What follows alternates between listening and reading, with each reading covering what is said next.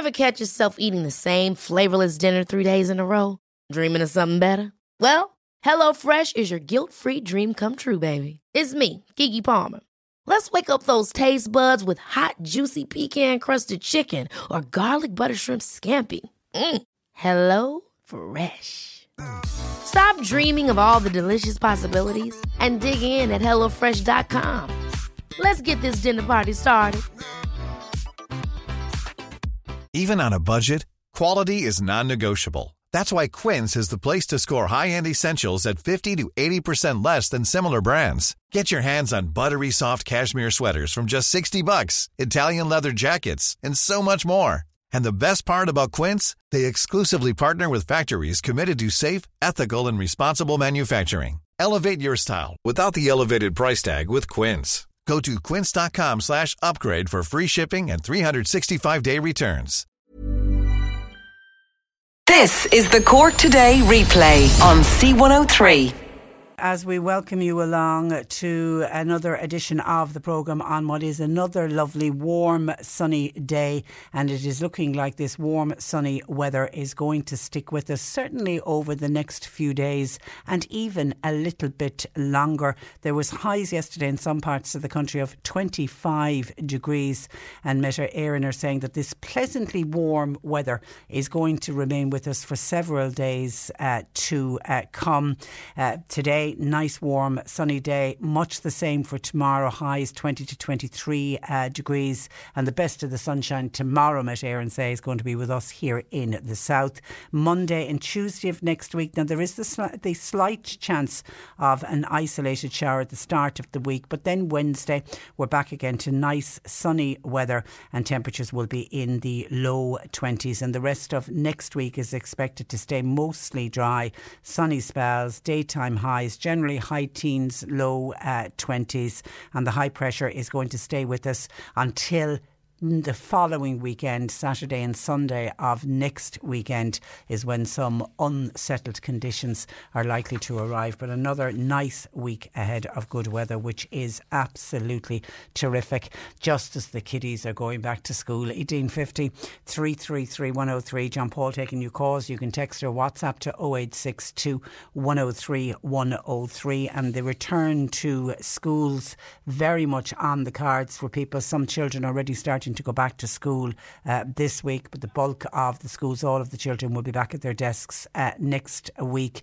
And it's kind of sad and worrying to read in the papers that the return to school is placing a huge burden on so many parents, and it is prompting calls for more government investment into our education system, because we speak about our education system and we speak about living in a country that has free education, and you'll say that to any parent who is getting a child ready to head to school today or next week, and they'll say free education may I. The Society of St Vincent de Paul have gone public to say that they took nearly 300 calls a day every day last week, and that was from parents who were struggling to meet the back to school costs. The huge cost of iPads and tablets are proving of particular concern to some families. Many of these devices, of course, cost several €100. Now, I know you might buy it for a child going into first year and then they'll have it with them for certainly a few years until their junior cert, but it's the initial outlay of a family struggling, trying to come up with maybe €300 for the cost of the tablets. That's just simply, for a family that is struggling, they simply don't have it, and that's what St Vincent de Paul are saying. The charity say the level of demand for its services underlies the need now for greater investment in the education system by the government to ensure that the young can participate on an equal footing, and that everybody goes into a classroom, everyone is going to be on the same level playing field. And other costs that are proving problematic for families relate to the request for financial help for parental contributions, the so-called voluntary contributions. Now, and I won't knock the schools on this one, because the schools will say we have no other choice. If we want to keep the electric bill paid, if we want to keep the heating paid, the insurance costs and just the general running costs of the school, we have no other choice, but we have to go to the parents to say, you're going to have to help us out. They get a capitation from the government, and that's per the number of pupils in the school, but the schools simply say, everything else is rising in costs. Costs are going up, as any household will tell you. Costs are rising. And yet what the capitation, how much the Department of Education is paying the schools, that is not increasing along with the other bills, along with their outlay. So the schools say we've no other choice. We have to look to the parents. But it is all under a voluntary contribution scheme. But that's putting huge pressure on families. Then families are talking about the cost of school books and just the general cost of returning to school with your uniforms, your school shoes, the bag, the pencils, the bires, everything else that goes with going back to school. And the pressure is really coming at a time when many families are struggling. We know we've seen utility costs rising. I mean, energy providers increased the price of energy 3 times this year. And add to that families who maybe have lost hours because of the pandemic, families who've lost jobs because of the pandemic. So, this is probably the worst year for families struggling to get their children back into the classroom. And I know a number of weeks ago we spoke with the Irish League of Credit Unions. They did their annual back to school costs, and they found yet again that to get a child out of the door and into the classroom has once again gone up, and to kit out a child for going back to school this is the average cost for parents. For a secondary school child, it came in at just under €1,500, and then the cost of sending a child to primary school came in just shy of €1,200. That was according to the survey that was done by the credit union. And of course, when I was speaking with the credit union at the time about the cost, I was making the point, coming up with €1,500 to get a child into secondary school is tough enough. But if you've more than one child in the household, and as many of our families do, it can be a huge, huge outlaying cost. St Vincent de Paul said that school costs can be a daily struggle for students from low-income families. When schools have to make the switch to online learning during the lockdown closure, it was VDP. They were the ones who stepped up and gave significant support to low-income families, because many low-income families didn't have the digital devices, didn't have the broadband, couldn't afford the internet. So it was VDP stepped in there and helped so many families in order that their children could get involved with homeschooling at the time. Vincent de Paul said that for struggling parents, the preparation for the new school year is a source of stress. There is particular anxiety associated with the requests for contributions or other expenses. Then you've got the things like the extracurricular activities that a lot of families will only be faced with once the children go back into the classroom.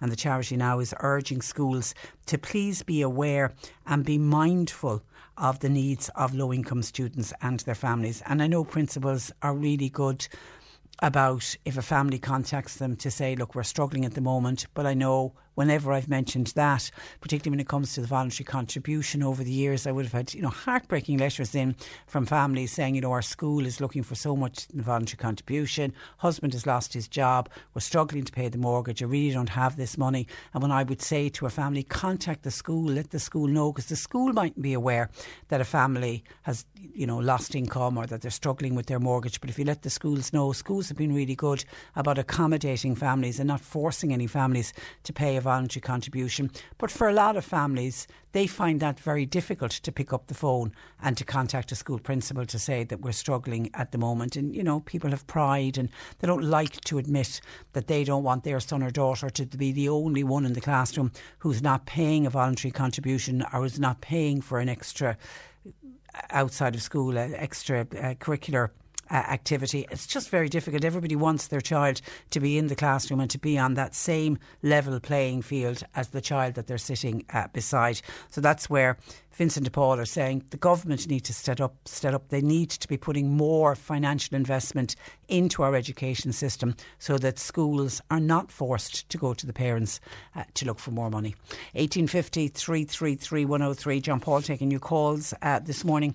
You can text or WhatsApp to 0862 103 103. Very distressing to look at the photographs. All of the papers picking up on a photograph of 2 wounded women arriving at a hospital for treatment after the 2 blasts deaths, with killed at least 72 people outside the airport in Kabul yesterday. Such frightening scenes, because there are tens of thousands of people trying to get into the airport in Kabul, and you can imagine when that explosion went off.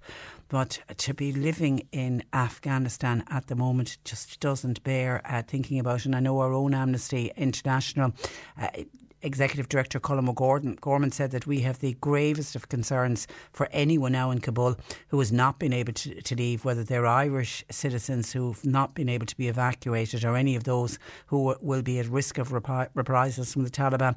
He says every measure possible should be made to make sure that those who need to flee can get out of Afghanistan as quickly as possible. And actually 18 Irish people were actually on board a military plane which was parked on the runway of Kabul airport. Now, its doors were still open. They were still getting people on board when that bomb went off just outside the airport. The pilot of the flight, which then left minutes earlier, had to take evasive action after Afghan forces fired into the air to disperse the crowds desperately fighting for a way out. Because obviously you can imagine big crowds of people and a bomb goes off. People don't know what direction to actually run in, and there were fears then that the airport runway would have to be closed after the bomb, which has been claimed now by the Islamic State after it went off. But around the same time as the explosion, a photograph from inside, it was a Finnish military jet, had been sent to Dublin, and that was evidence that the Irish group were safe and they were on board on the plane and they were waiting to taxi down the runway to take off. But then obviously minutes after that photograph was taken, the bomb went off, and then there was an extremely nervous period until eventually the flight managed to take off and made it out of Kabul airspace. And the Irish, of course, included the two Army Rangers and a senior diplomat. They were later transferred then onto a commercial flight to Helsinki, and then they'll fly back to Dublin from Helsinki if they haven't already arrived back by now. And of course, yesterday marked the end of the dramatic 2 days in Afghanistan for the emergency consular assistant team that Simon Coveney sent out. That was made up of 2 diplomats and 9 elite Army Rangers. And during the period that they were there, the 48 hours that they were at Kabul airport, they have helped to rescue 26 Irish citizens and residents, in addition to the 10 who were evacuated in the days before their arrival. However, the number of people in Afghanistan now with a legal link to Ireland, that has grown substantially, because initially we'd been talking about 35 people, but in the past 48 hours, 40 more Irish passport holders. Now, these are Irish passport holders of Afghan origin. They have now contacted the Department of Foreign Affairs saying that they need help to get out, and there's 40 of them, and then they also have around 20 family members.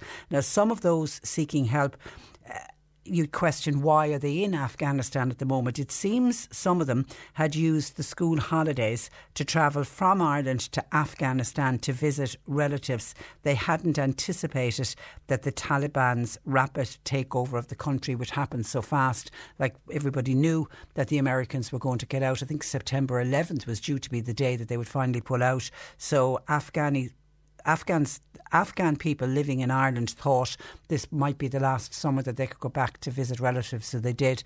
And then little did they realise how quickly the Taliban would take over the country, and now they're stuck in Afghanistan, desperately trying to get out. Consular efforts will continue to aid what is now 75 people who want to get out, and that will be led by teams in Abu Dhabi and from teams in Dublin. There's no clear passage for them at the moment out of Afghanistan, but officials are hoping to get support from human rights organisations, and of course very brave human rights organisations are deciding to remain on the ground beyond the end of August, when the Americans are finally pulling out.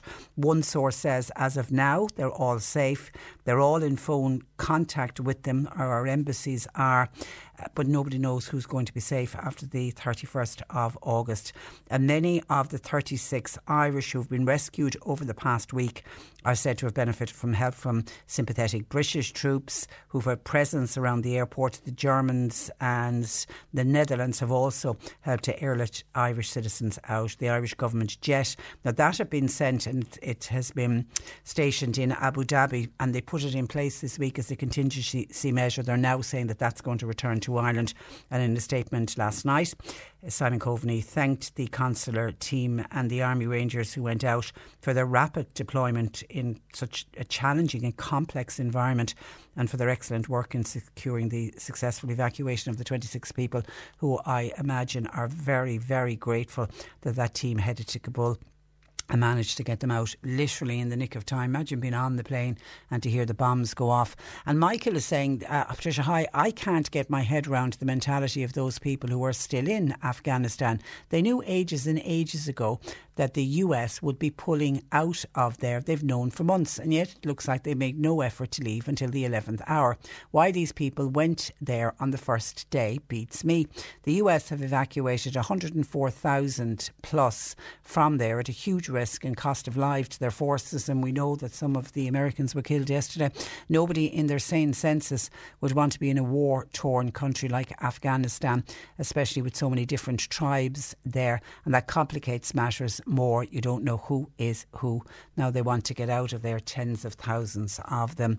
Thanking you, says Michael. As I say, some of the families are saying that they left Ireland to go back to Afghanistan to see family. They thought that they were going to be safe, but we now know that that wasn't the case. And then another listener is worried about this is a West Cork listener, says, OK, so Ireland has let in a good number of Afghan refugees. I don't know if you call it a good number. I think in total they're giving refugee status. I think it's about 150 at the moment, even though there are talks that number will increase. This West Cork listener is worried about how do we know the background of the people? Have they all been checked who have been left in?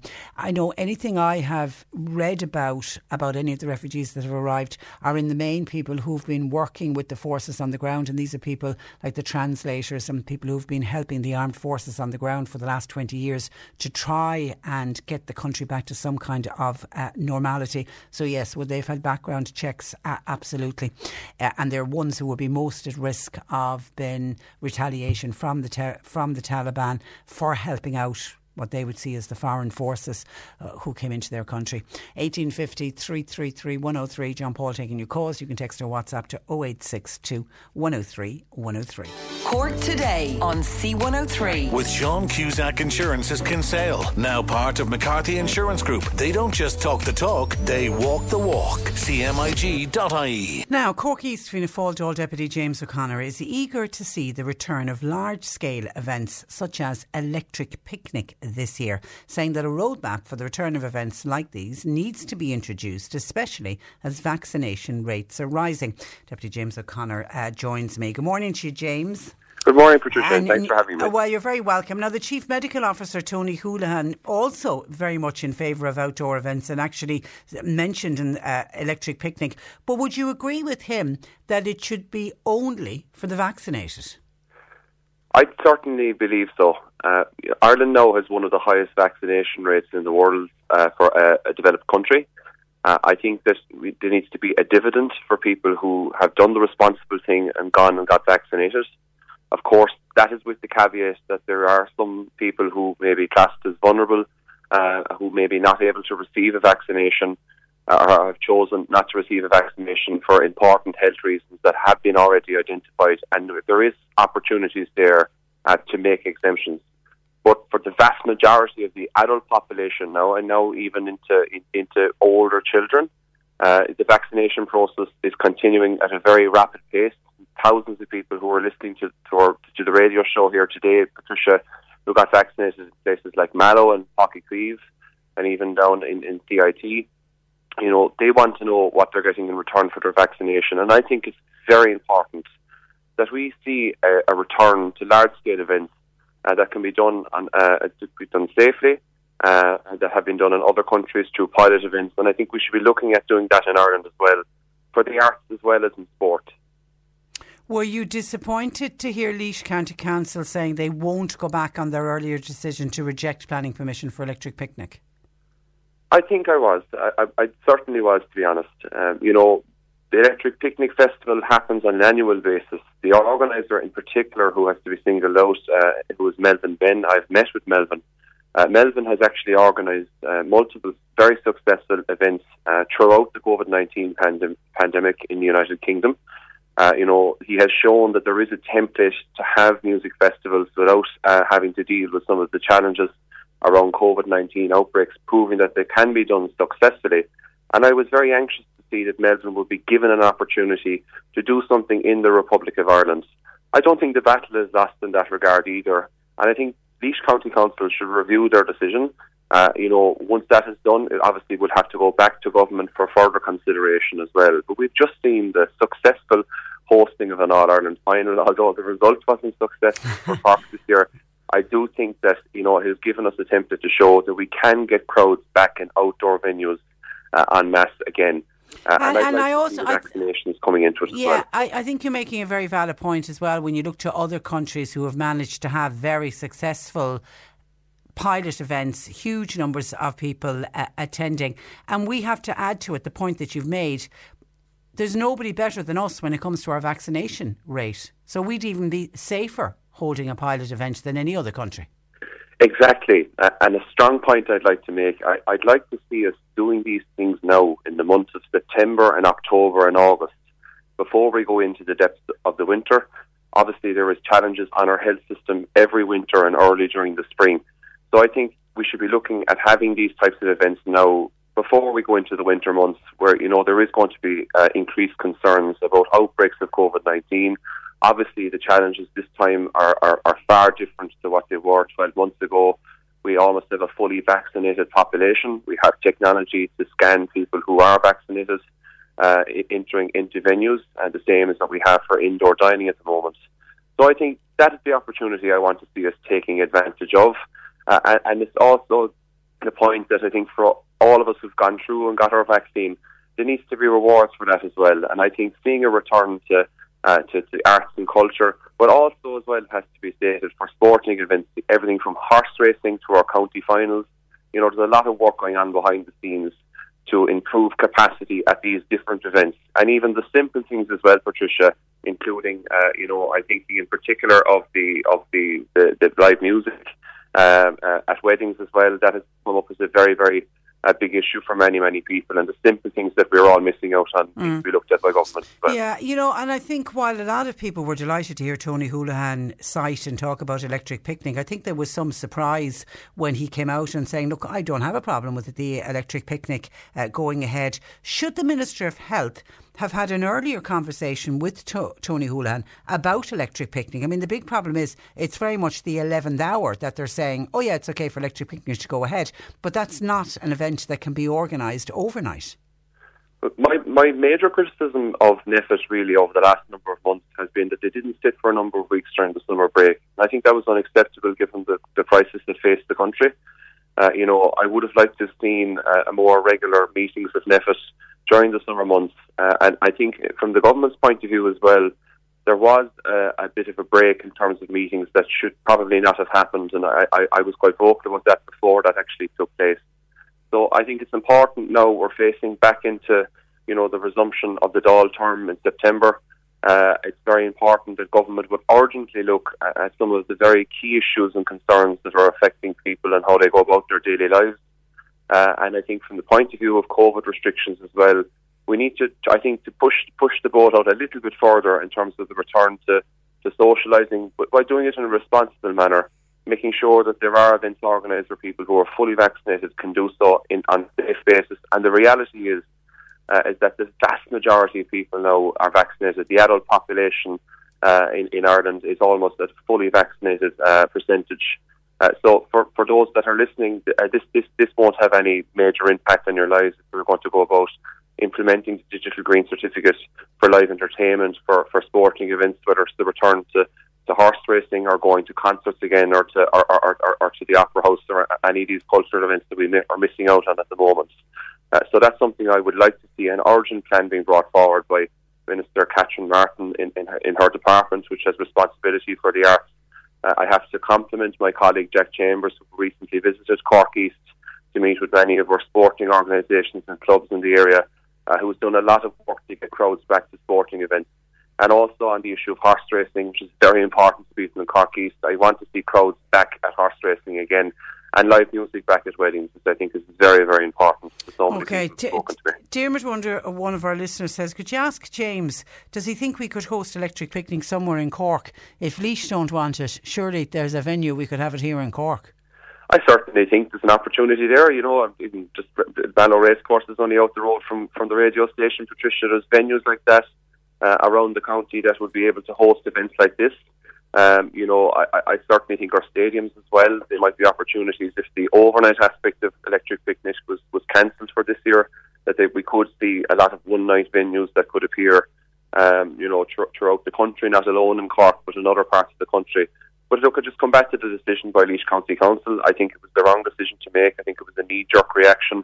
But I'd be very confident that looking at what Melvin Benn has done in other countries, that he can do so successfully in the Republic of Ireland. And given where we are with the success of our vaccine rollout, that we certainly should look at the opportunity of having live concerts returning to the Republic of Ireland again. Okay, and I know the organisers of Electric Picnic say time is running out. They need to know if it is to go ahead. I think I heard somebody saying Monday is the deadline. If they don't know by Monday, they haven't a hope of organising it. Somebody else says, should antigen testing be introduced at these events? The antigen testing is certainly a point that has been very much made by many members of the Oireachtas, including myself. I've done so directly to Dr. Tony Houlihan when he was before the Transport Committee. And NPHET seems to have been very resistant to the implementation of antigen testing. If we're looking at antigen testing in the context of higher education, I think it does have a role to play in other locations where you have controlled settings, like a stadium, like a music festival, where there are crowd control measures in place, and it is easy to implement antigen testing. I suppose the concern really, Patricia, with antigen testing was that for many people there was a concern there that they would not do the antigen test correctly, and that the result would be inconclusive, or you would get the wrong results in terms of whether somebody was positive or negative for COVID-19. I actually use them quite regularly. As you can imagine, as a TD for my constituency, I'm out meeting a lot of people. I do it for other people's safety more than my own, because I am fully vaccinated now. And I think that they do have a critical role to play in terms of battling against COVID-19 and limiting outbreaks as well. Okay, Connor says, bring on Electric Picnic. I think having a festival like this would actually encourage some of the younger people who may not have gone forward for vaccines and who may have been a bit hesitant. It might encourage them to get the vaccine. And that's a good point, that if they saw that they were getting something back by being vaccinated. Definitely, and from my perspective, I think that's the opportunity that we want to see government realising, we want to see NPHET realising, is that a lot of younger people would very much appreciate government taking action to see a return to live events. For younger people, they've made enormous sacrifices during COVID-19. This is a simple gesture. It doesn't make up for many of the things that people have missed out on over the last year. But if I was advising government to do something to reward younger people, I think this would be something that, would mean an awful lot to a lot of people. Okay, and the COVID subcommittee, they're meeting today, isn't it? The COVID subcommittee is going to be meeting over the next number of days. Okay. Also, in terms of government, we will see a resumption of government meetings around large-scale events. Also, a critical thing to mention for a lot of people is that the government committee in charge of capacity at sporting events met in the last number of days. I think it met on Wednesday. And they're looking at the capacity of sporting events for the next number of weeks. But it'll be Tuesday before we hear anything for sure? From my perspective, I think that at the start of September, we're going to learn a lot more about the government's roadmap in terms of the return of large-scale events. And I would imagine by the end of September as well, we would have a roadmap for the next number of months about what, I suppose, live events, live entertainment and everything to match capacity at any sporting event is going to look like. Okay. And of course, with the caveat that we won't have any other further variant of COVID-19. Okay, we'll leave it there, James. Thank you for that. Thanks for joining us. Good morning to you. That is Cork East Fianna Fáil Dáil Deputy James O'Connor. Cork Today on C103. With Sean Cusack Insurance's Kinsale, now part of McCarthy Insurance Group. For motor, home, business, farm, life and health insurance, cmig.ie. Cork Today on C103. Call Patricia with your comment. 1850 333 103. A number of residents in Kinsale are considering moving due to a vile smell from the wastewater treatment plant in the area. To find out what's going on, West Cork Social Democrat TD Holly Kearns joins me. Good morning to you, Holly. Good morning, Patricia. Now, just how bad is this smell? So I met with the residents in Kinsale over the kind of inaction from the matter that's coming from the plant, and even when I was there I could smell it, and to be honest, it is vile. And residents have been logging this issue with Irish Water for a while now, but the response has unfortunately been quite inadequate, and it's having a massive impact on the kind of quality of life in the community. You referenced there that residents have told me it's so bad they're considering moving. And that's drastic action to take. I mean, if that somebody would consider selling up and moving to somewhere else. I suppose if you imagine the reality of it, you have to close your windows on a hot day. You don't want the children out playing on the green because it smells so bad. There's all of those things. And Irish Water engineers have visited the site and informed us that the plant is functioning as it should be. But the smell there, Patricia, clearly indicates that's not true. So I've requested another meeting with Irish Water because this is interesting, Patricia. The last time I had a meeting with them about this, they told me that there shouldn't be any additional waste going into the plant, but that the problems in Kinsale could be caused by illegal dumping of waste going into the plant. So I sent another email to Irish Water to get some clarity on this point and asked if there were any companies using the plant to dispose of wastewater using tankers. And they replied saying that would form part of the investigation, which would lead you to believe that there isn't any, and if there were, it would be illegal. However, correspondence has been forwarded to me between somebody else in Irish Water referencing a DBO contractor, Staunton's, offloading material there. In the correspondence, they're discussing the delivery times for that offloading. So I'm looking forward to my next meeting with Irish Water to get some clarity on that and other things, because in addition to that, Patricia, we have been asking residents to keep a record of extreme malodours in their residences and encouraging them to log it with Irish Water and then to also flag it with us. And we requested the odour logs from Irish Water. So just to give you a few examples of the contradictions between the two, on the 1st, the 9th and the 15th of July, residents noted the vile smell. On those same days, Irish Water recorded none. They consistently record that there is no smell. But I visited the area, like I said, and can assure you that there 100% is. And like all in recent weeks, in one response, they're saying that according to their investigations, the plant is functioning as it should be. And in another, only last week, they noted that the plant was overloaded 3 times in the previous week. And in the same week, they're also saying now that they suspect the smell might be coming from the tide.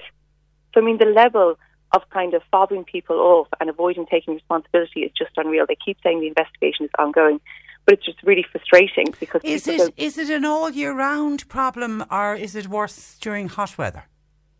It seems to be worse during the summer months, but it's we're not sure. Like, that could be because the heat could amplify the smell, but also because there's a lot more people in Kinsale in the summer. It's a very popular holiday destination, so perhaps the plant just isn't suitable for that increase in population during the summer months.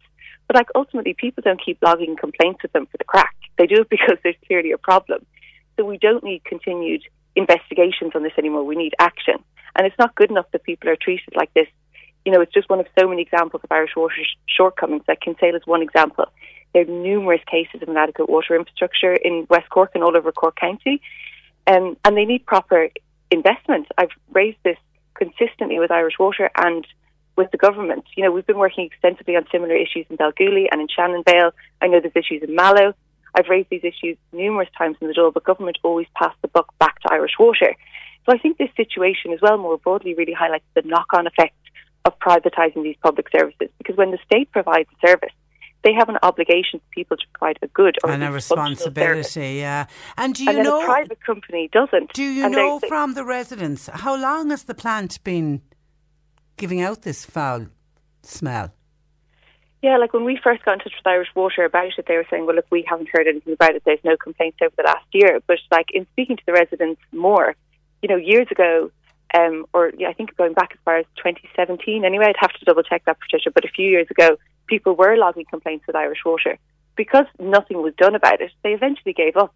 You know, people don't want to spend their time getting in touch with Irish Water dealing with these issues, but I suppose it's just progressively been getting worse, and it's gotten to a stage now where they really are at the end of their tether.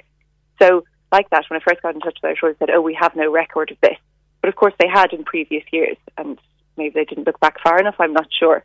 But it seems like they're always trying to kind of evade and avoid these situations. And, you know, to be fair to Irish Water, like, I've met with them a lot, like I said, over issues in Balgooley and Shannonvale, and like, ultimately, our wastewater infrastructure in this country is dreadful. And the priority for Irish Water is often, you know, putting in wastewater treatment plants where there is none, where we have raw sewage going into our waterways. And we know the damage that's being done to our water quality. So you can sort of understand why they're like, oh, we need to prioritise these areas that have absolutely no treatment. However, ultimately, we need more investment in this. You know, it's so important for communities like those in Kinsale, and it's not just in the estate where the plant is next to. Surrounding estates in the area are starting to smell it and report it. But, just thinking this gorgeous weather that we have at the moment, the thought of having to keep your doors and your windows closed. Stay there, because I want to bring in Fine Gael councillor Kevin Murphy, who is Kinsale based and obviously very aware of this topic as well. Good morning to you, Kevin. Good morning, Patricia. Kevin, what have you been able to find out from Irish Water? Well, I haven't found anything from Irish Water because I didn't answer my phone. But what I did find out was in detail was that the EPS are the people who maintain the plant itself, and they keep it in proper working order. Now, I have been on to them for about 2 hours yesterday, and I asked them to investigate the possibility of some kind of a leak or some kind of a problematic area in relation to the treatment itself. They told me the plant is working 110%. And so where is the smell coming from? Yeah, well, of course, this is the holy all of it. It happened before, and a half a dozen times before. And there are some problematic areas, as far as I'm concerned, with the networking. The networks itself will have to be investigated quickly. And I think... And who's responsible for doing that? The Irish Water? And Irish Water are responsible for that. And are they doing it? Well, I would hope, but if they're not, I call upon them now to go and check it. Because I'll tell you why. It's very simple to understand quite distinctly. If, for argument's sake, that a person flushes the toilet, there's a certain length of time in when that sewage will enter the plant. If that's slowed down by any mechanism or any means, it would mean distinctly that the whole sewage system itself in that pipe would sour.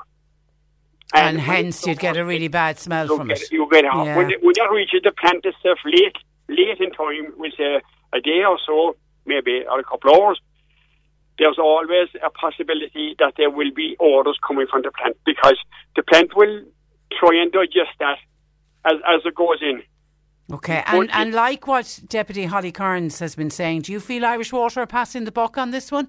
I would suggest that Irish Water would want to get their act together and investigate the possibility that there are problems with the network. Okay, listen, it's an issue. Just to clarify, the Irish Water are investigating and keeping logs, and we get updates on those logs. Okay. Unfortunately, the problem is that they're finding that the plant is functioning as it should be, while simultaneously finding that it was overloaded 3 times last week. Yeah. Okay. Listen, it's an issue we will return to. Thank you both, though, for joining us on the programme. Social Democrat, Dáil Deputy for West Cork, Holly Kearns, and also Fine Gael councillor Kevin Murphy. 1850 333 103. Cork Today on C103. With Sean Cusack Insurance's Kinsale, now part of McCarthy Insurance Group. Want great advice? You know who to talk to. CMIG.ie. You're listening to Cork Today on replay. Phone and text lines are currently closed. I've been told that the BBC were filming yesterday out on the Mizzen Head. What a glorious day they got to film out on the Mizzen Head. And the programme is due to air in October on BBC. If we get any definite date on when it's due to air, we'll let you know. Because, of course, earlier this year, the Mizzen did feature, remember, on the Adrian Dunbar's Coastal Ireland programme. And it featured other areas of West Cork. That was on Channel 5 over in the UK. So we look forward to seeing what the BBC have filmed out on the Mizzen Head yesterday. But definitely they got a perfect day weather-wise for it. OK, some of your commentary coming in on Electric Picnic that we discussed with James O'Connor, and should the Electric Picnic event be going ahead this year? Mags in Crosshaven says, I totally agree with James O'Connor. Everybody obeyed the restrictions. We stood up and we took the vaccines, but where are our rewards, particularly for young people? When is normal life going to return? You can see why so many anti-vax people are coming out when it's taking so long to get things back to normal. For those of us who are fully vaccinated, what else can they ask us to do? Jonathan in Glanmire said we need to move on with our lives now. The majority of us are fully vaccinated. We need to have more personal responsibility and live with the virus. And I think that's very much going to be part of the plan when it gets announced next week of the route out of restrictions. I think a lot of it is going to be down to personal responsibility. They're going to ask people to assess themselves, situations, and if you feel uncomfortable, then move on and don't attend. But I think personal responsibility is something we're going to hear a lot more about with the roadmap out of COVID-19 for sure. Derek then in Youghal says, tell James there's plenty of big fields in Youghal So many indications where Electric Picnic could go ahead. That was prompted by a listener who rang in when James was on asking was there any hope that we could bring it to Cork if Laois local authority don't want it. And Evelyn says, years ago the mumps raged around Ireland and people were told to go away and get vaccinated. We learned to live with the virus. Now I know you can't compare coronavirus with the mumps, and it was totally different, but we did get vaccinated and we did move on. There was vaccines available for mumps and measles. Not everybody got vaccinated, and those that didn't ended up with the disease. So similar will happen here, but we do need to move on. We do need to get on with our lives. Tom in Rathgormack says, why? Well, everyone is talking about Electric Picnic. What about those of us who used to attend social dancing? Thing of the past now. People have vague recollections of wonderful nights out social dancing. There's no talk about that. Well, there is, because social dancing, and I don't know why, but whenever it gets discussed at government level, it's lumped in with nightclubs. And sort of when nightclubs start to reopen, that's when you'll start to see local community halls and local hotels starting to offer social dancing. And I don't know if you can compare like with like, but anyway, the powers that be seem to think that if you're talking about nightclubs, then you're talking about social dancing, and they're looking about that. Certainly it should get mentioned next Tuesday when we see what the roadmap looks like. If I was to make a guess, I would possibly say end of September, start of October. I think if they go with what NPHET are saying, telling them not to reopen large indoor activities until 90% of the population is fully vaccinated, then we're certainly looking at least another probably 6 weeks, certainly a month to 6 weeks. So end of September, beginning of October, that would be my educated guess on it. But don't quote me, because I could be completely wrong. Dan says, Patricia, how did we ever manage without conversations and road maps? How right you are, Dan. It seems to be something we talk about now all of the time. And then on WhatsApp, Michael says, Electric Picnic, how are you? The country has gone crazy. Yes, go ahead with it. And they will guarantee us that there will be a complete, not partial, lockdown again immediately afterwards. County Laois planners, the local authority, were 100% correct not to give permission even to have it on a small scale. Every Tom, Dick and Harry would be at it. Forget it for this year, I would say. It wouldn't put... And I wouldn't even be putting money on 2022 at the rate that we are going. And that's from Michael.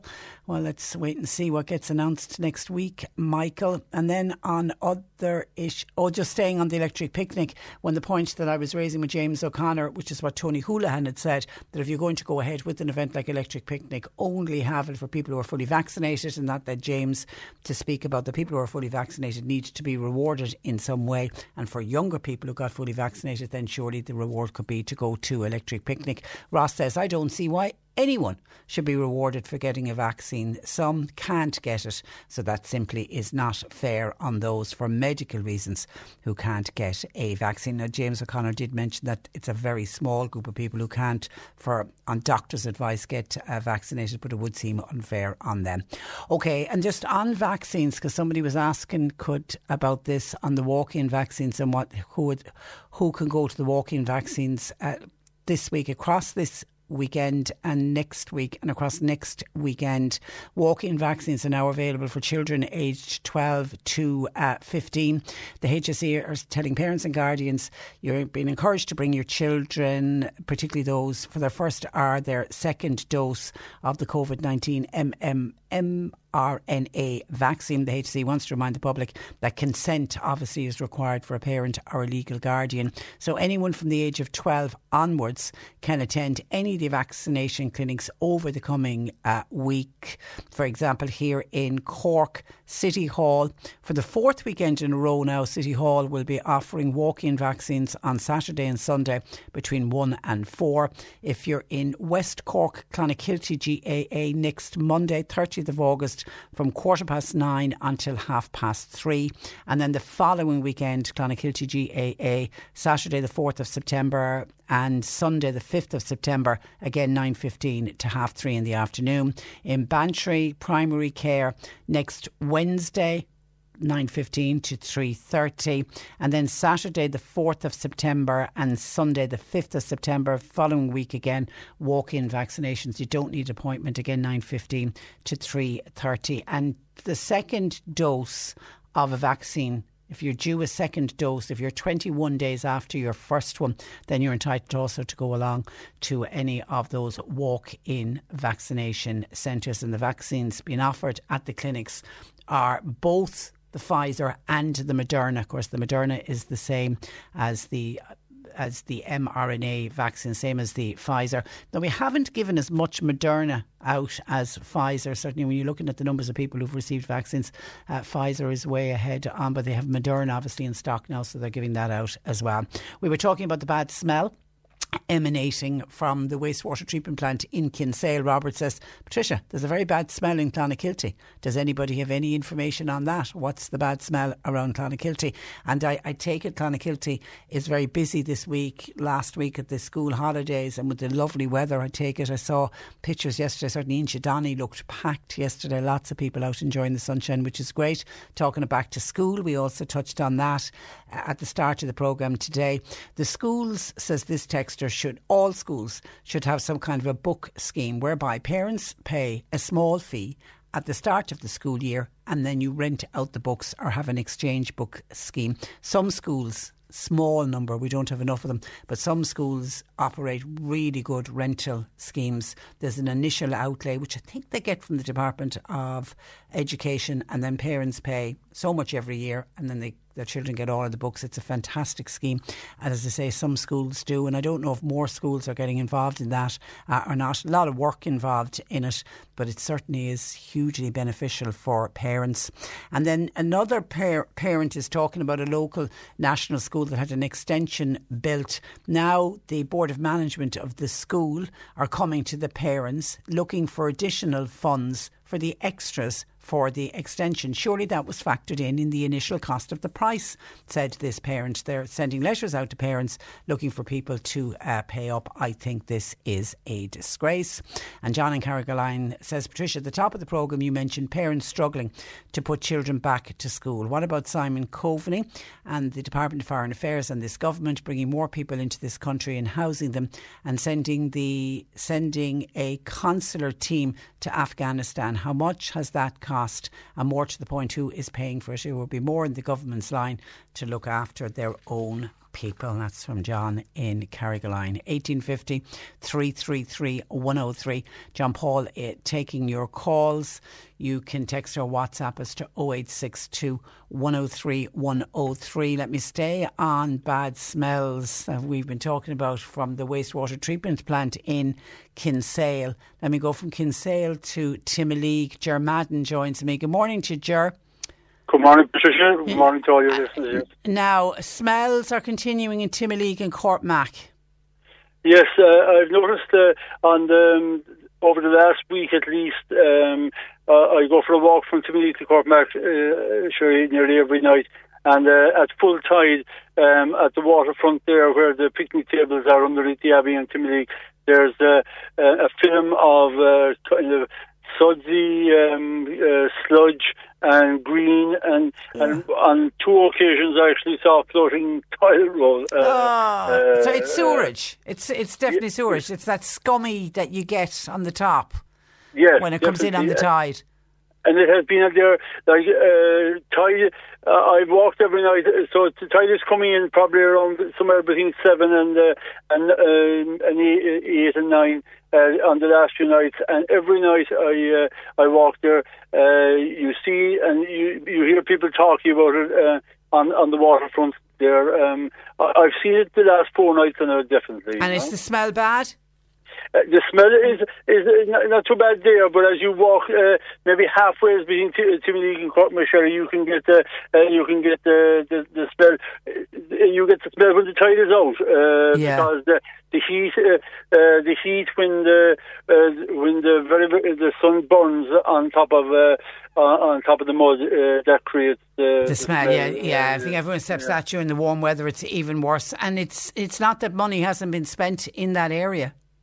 there's a crazy amount of money, and we heard this was going to be the panacea, that the sewerage system from Timothy to Courtmacsherry was going to be done, and there's supposed to be a state-of-the-art treatment plant down in Courtmacsherry, and I know a lot of people around that area are finding that their homes, a bit like Kinsale, that their homes are suffering, that they can't, on a fine day like today, they can't open their windows. Definitely, I don't know, Irish Water seems to be the end all of everything, but they seem to be very good at spending money, but I don't know, are they getting the results at the end of the day? That's my it's my tough. view, It's really, really tough on people, and I know John Paul is saying that the last time we looked into it, we were told that the new plant was working, but that there was issues with sewerage making its way from Timoleague to Courtback. Okay, listen, Ger, thank you for that. Beautiful day, is it, in West Cork today? Is the sun shining? If people have any spare hour at all, come to between Timoleague and Courtmacsherry, go for a walk and a coffee and enjoy the day. Okay, well done. Listen, look after yourself, Ger. Thanks for that, and thanks for joining us. That is Ger Madden. 1850 333 103. Lines open. Text or WhatsApp 0862 103 103. C103 Jobs. Blarney Castle Hotel, they are looking for chefs, while a salesperson is required at Danjo Fitzgerald's in Mallow. Production manager required for Ingredient Solutions, they're based in Boherbue, and the Bon Secure Hospital in Cork. They're looking for medical, surgical, oncology and paediatric nurses, and it's due to a recent expansion at the hospital. You'll find all the details and more job opportunities by going online now. Just go to c103.ie/jobs for more. This is C103. Cork Today on C103. With Sean Cusack Insurance's Kinsale, now part of McCarthy Insurance Group. They don't just talk the talk, they walk the walk. CMIG.ie. Now, an Irish-based US military veteran is on a mission to try to help an Afghan interpreter and his young family escape to safety from the Taliban. Irish-American Phil Nannery, who currently lives in Cork, joins me with more on this story. Good morning to you, Phil. Good morning, Patricia, and thank you for having me. Well, you're very welcome. Now, you spent time in Afghanistan, and that's how you befriended this young man, who obviously we're not going to identify where he is or his name. You just referred to him by the nickname that you knew him as, which is Rocky. So I suppose, tell me a little bit about Rocky and how you came to befriend him in Afghanistan. Yeah, absolutely. Well, Rocky was like a lot of Afghans who worked with us and helped us. He grew up in Afghanistan in the 90s when, the Taliban was in control. And so he would have grown up in fear of the Taliban. So when the Americans, ousted the Taliban in 2001, he was in school as a young student and decided to study English to help work with us as an interpreter at great personal risk to himself. So he would have been one of several interpreters we had on our base where I was in Afghanistan. And each of those interpreters put their lives at risk by doing what they did. Absolutely. I mean, it's a very rural society where we were, and so the interpreters where we were would have come from other provinces, because if they were working as an interpreter in their own backyard, it would have been something that their families would have been targeted and things like that by the Taliban.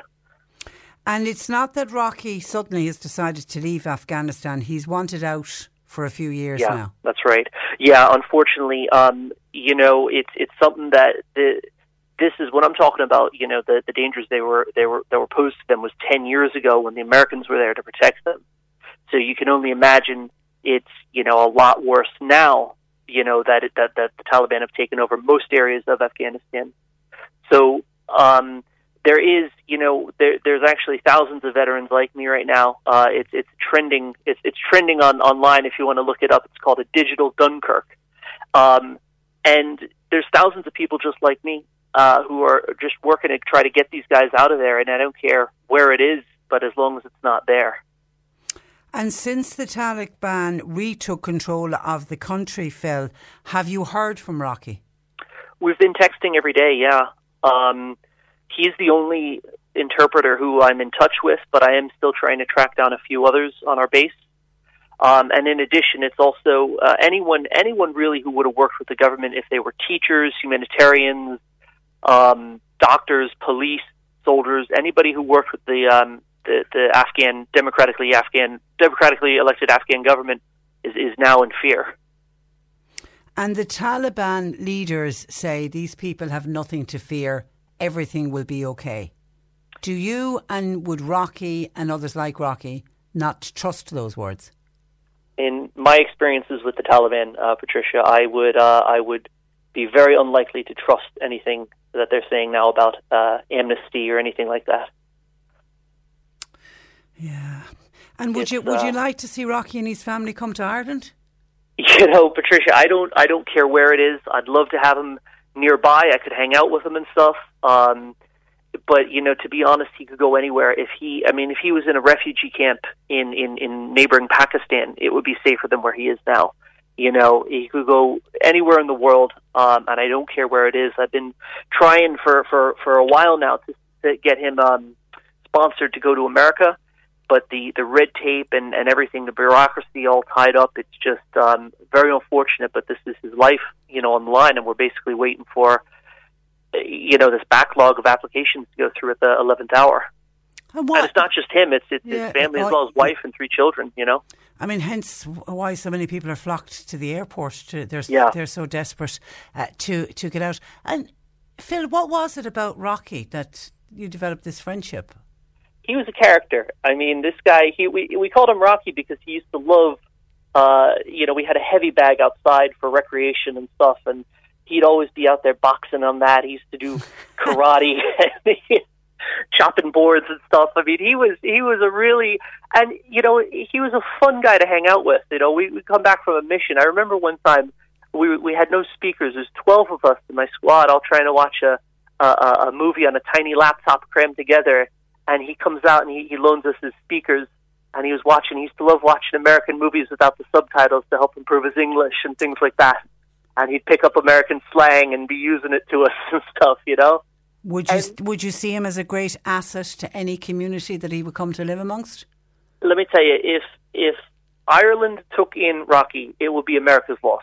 And if America took him in, it would be every other country's loss, because, you know, and I you know, and I've kind of been saying this from the start. I don't care about politics. I mean, this isn't even a political issue. You know, it's just an issue of helping a friend. And I think especially in the military, you're taught from day one, you never leave a fallen comrade. You do everything you can for your brothers. It doesn't matter how dire, how grave the situation is. You always go, if a friend is down, a friend's in need, we don't even call each other friends. We call each other brothers. You go and you help that brother. And that's what I'm doing right now. Do you watch with great sadness what is unfolding in Afghanistan and the scenes yesterday at the airport when those explosions happened? You know, Patricia, when Kabul fell, I cried. I cried for a day. And then I remembered that, you know what? I was a soldier, and I'm a veteran. And it took me back. And right now, I said I can be upset, I can be sad, or I can do something, and I can take action. And when you're in the military, and, you know, when I was in Afghanistan, the worst thing you could have is if somebody had to stay back in the operations center on a night mission or on a mission and be watching the radio, watching the TAC center, and everybody else is out on a mission. Everybody had to do that at one point. If it was your turn to do that, it was the worst feeling in the world, because all you thought is, what happens if they get hit by an IED? What happens if they get in trouble? What happens if they get hurt and I'm not there? All you want to do is be with the guys who are out there in danger. And right now, you know, I might be a bit out of shape. I might be over the hill as a soldier. I've been out of the Army 6 years. I've been out of the Army longer than I was in the Army. But it's like I'm taken back and I'm back in the operations center, and I can either complain and be sad that I'm not there with him, or I can use every tool at my disposal to try to help him. And for me, that's a laptop. That's I set up a Twitter. It's contacting the news. It's contacting elected representatives. It's trying to get him back to safety. And Phil, talk to me about Afghanistan. I mean, obviously our our views on Afghanistan is what we see on the news, and it's always just, war-torn countries, awful tragedies. I mean, the photographs today of those 2 women with the facial injuries who were injured yesterday when those explosions went off. What is the country like? It was the best of times and it was the worst of times. I have such wonderful memories of Afghanistan. I have a few bad ones, but mostly very good ones. It's where I was, Patricia. I was in a place in the south central region of Afghanistan, very remote. The illiteracy rate was over 90%. It was a high mortality rate. Very poor. But through all of that, I mean, we had people coming up to our base saying, I want my kids to learn how to read. I want what all people want. I want my kids to be able to have a better life than me. And you could see that. You could see everywhere people would risk their lives to try to do this, to engage with us on our base, to try to get a better life for their families. Yeah, it's proving that mums and dads are the same all over the world. You just want the best for your children. And I think some of the most emotional photographs I've seen with the evacuation that's going on are some of your own US Army soldiers and holding children, on planes, children, and I know parents are so desperate to get their child out to safety that they hand a child over. I mean, there was one plane landed in Germany and 90% of the children had no guardian with them, and it just struck me, God, what is going through the mind of a parent that they would hand it. And to see some of the soldiers with, little babes in arms asleep, and that must be hard for soldiers, because many of those will have their own children back home. Absolutely, it's heartbreaking. I mean, the poverty that I saw, over there and everything. And again, it was improving. And it's the people like Rocky and other interpreters. I have another interpreter, Don, I'm trying to track down. These guys, they risked it all. I mean, I've had a roller coaster of emotions over the last 2 weeks, but the one emotion I can honestly say I haven't experienced is regret. I would go back. I would do it all again in a heartbeat. Now, I have benefits from the Veterans Affairs in America. I went to school here in Cork with the GI Bill. I mean, and I was treated very well being in the Army. But Rocky didn't have any of that. He has no benefits. He has no pension, and he's in fear for his life now. But he still texted me the other day and said, hey, I have no regrets. I do it all over again, because he was fighting for something he believed in. Yeah, he's I mean, if that doesn't move you, nothing will. Yeah, absolutely. And you're a credit to the Army as well. You really are. I mentioned at the outset you're of Irish American heritage. Right. Where are your Irish roots? Yeah. So, well, my family came from Roscommon and Mayo back in the 20s and the 30s and everything. So I would have grown up around a lot of Irish people who, came over more recently. We had a really big kind of community where I was from. One of my parish priests is from West Cork, so a lot of connections. So you grew up very proud of your Irish roots. Absolutely, yeah. Yeah. Did you holiday over here as a child, or was that? Well, I spent a few summers in Roscommon. Yeah, when I was a teenager, right before I enlisted. And then when I got out of the Army, I really wanted to move back. I moved here in 2016. I met my wife shortly after I moved here, and just thankful for it ever since. So is Ireland now permanently your home? Absolutely, yeah. Yes, this is home now. People ask me sometimes, they'll say, when are you going home? And I tell them I am home. Yeah, well said. Listen, we'll keep in contact with you, Phil. Thank you. And if you hear anything or any update on Rocky, please let us know, and pass them on our best wishes. And we hope that this is a very successful outcome for you. Thank you very much for having me, Patricia. Well, thank you for sharing the story. Good morning to you. Bye-bye. That is a lovely man. That is Phil Nannery, who is a US military veteran currently living in Cork. Cork. 1850 333 103. John Paul takes your calls. You can text or WhatsApp 0862 103 103. Cork Today on C103. With Sean Cusack Insurance's Kinsale, now part of McCarthy Insurance Group. For motor, home, business, farm, life and health insurance, cmig.ie. Yesterday I spoke with Kate Noonan from Charleville, who is currently cycling from Mizenhead to Mallinhead, raising funds for Women's Aid. Well, this morning I'm joined by Mark O'Riordan from Mournabbey, who's doing the cycle the other way. He started in Mallinhead and he's on his way to Mizen. I believe he's in just outside Kenmare at the moment. Mark O'Riordan joins me. Good morning to you, Mark. Morning, Patricia. How are you doing? Well, I'm doing very well. How are the legs and how are you holding up? Yeah, well, holding up is a good word. We're kind of stuck together now at this stage into day number 6 of a pretty long cycle. Day 6. How many cyclists in the group? Oh, sorry, day 7. You even got the days wrong. Day 7. How many in the group? So I suppose we started out with 12. So we lost the Limerick man on the way. To be honest, we couldn't stick him after Sunday, so we got rid of him nice and early.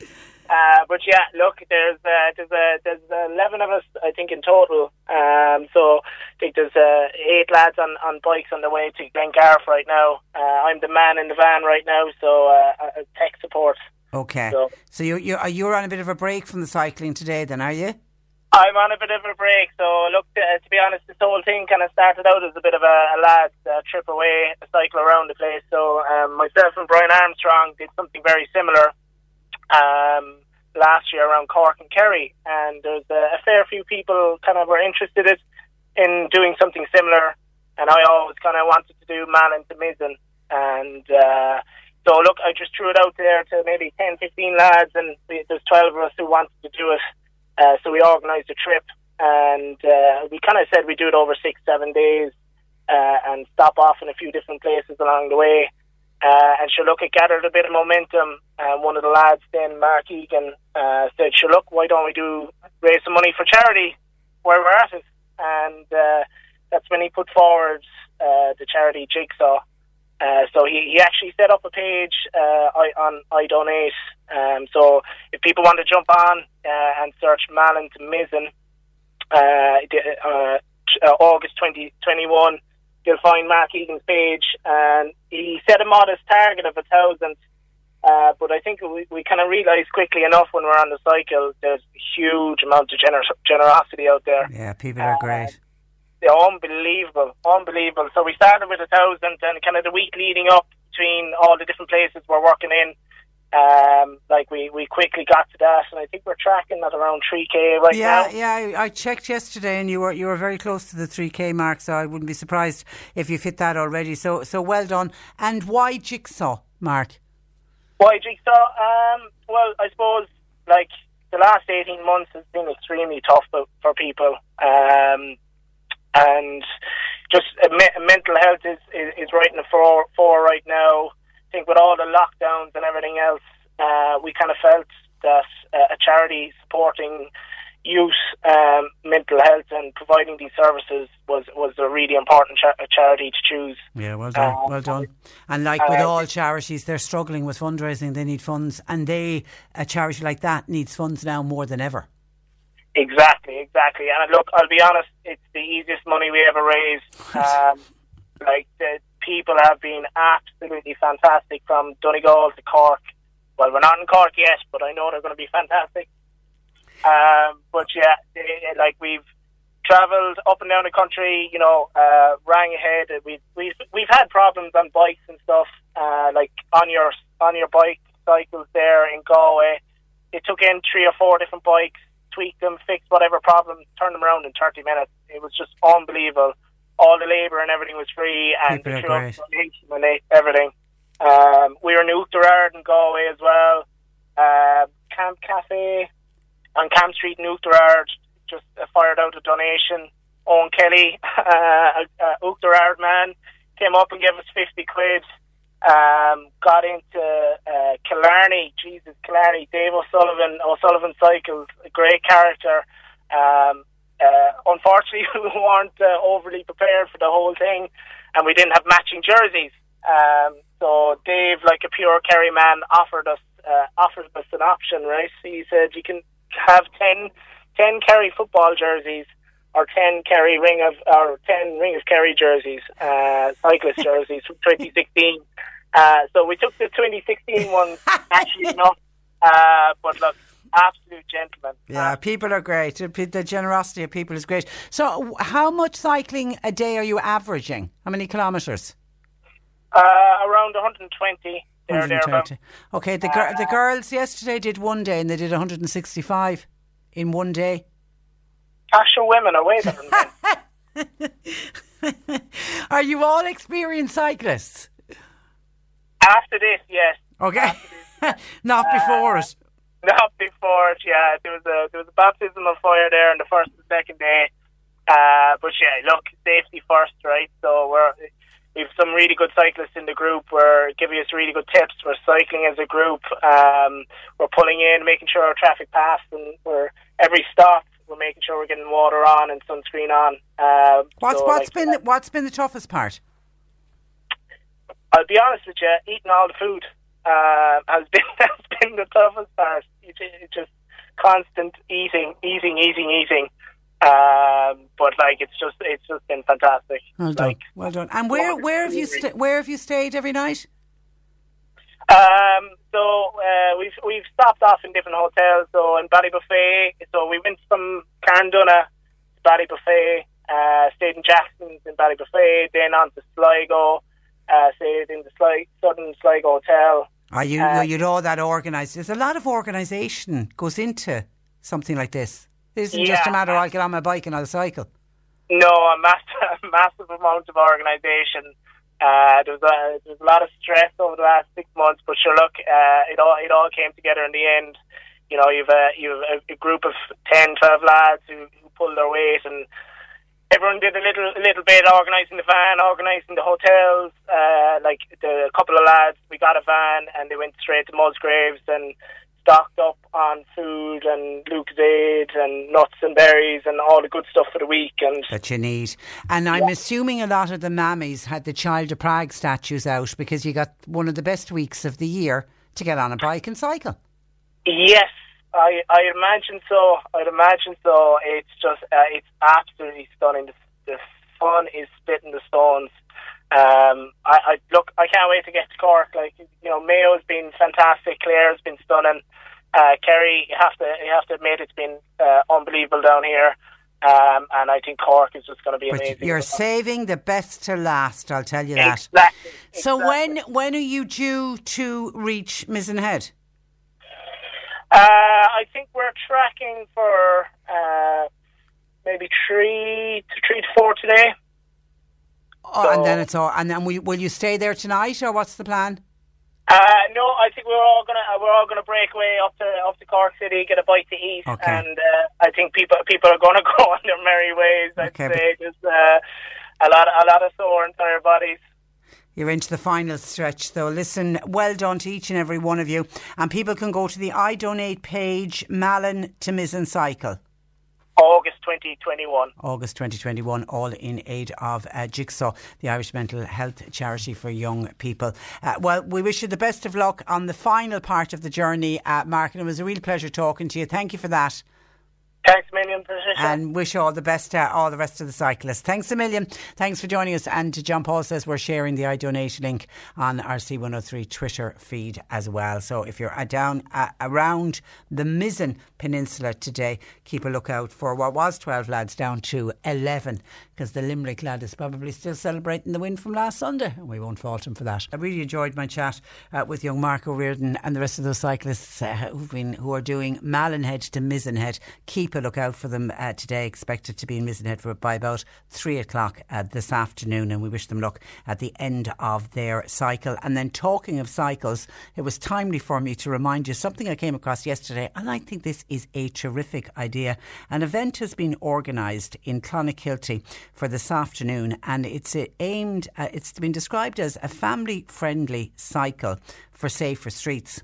And they're inviting children in particular, along with the mums and dads, if any of the mums and dads are available, to head to Clonakilty this afternoon at 2 o'clock, meeting at Emmett Square. And the plan is, it's under the hashtag Get to School on Your Own Fuel.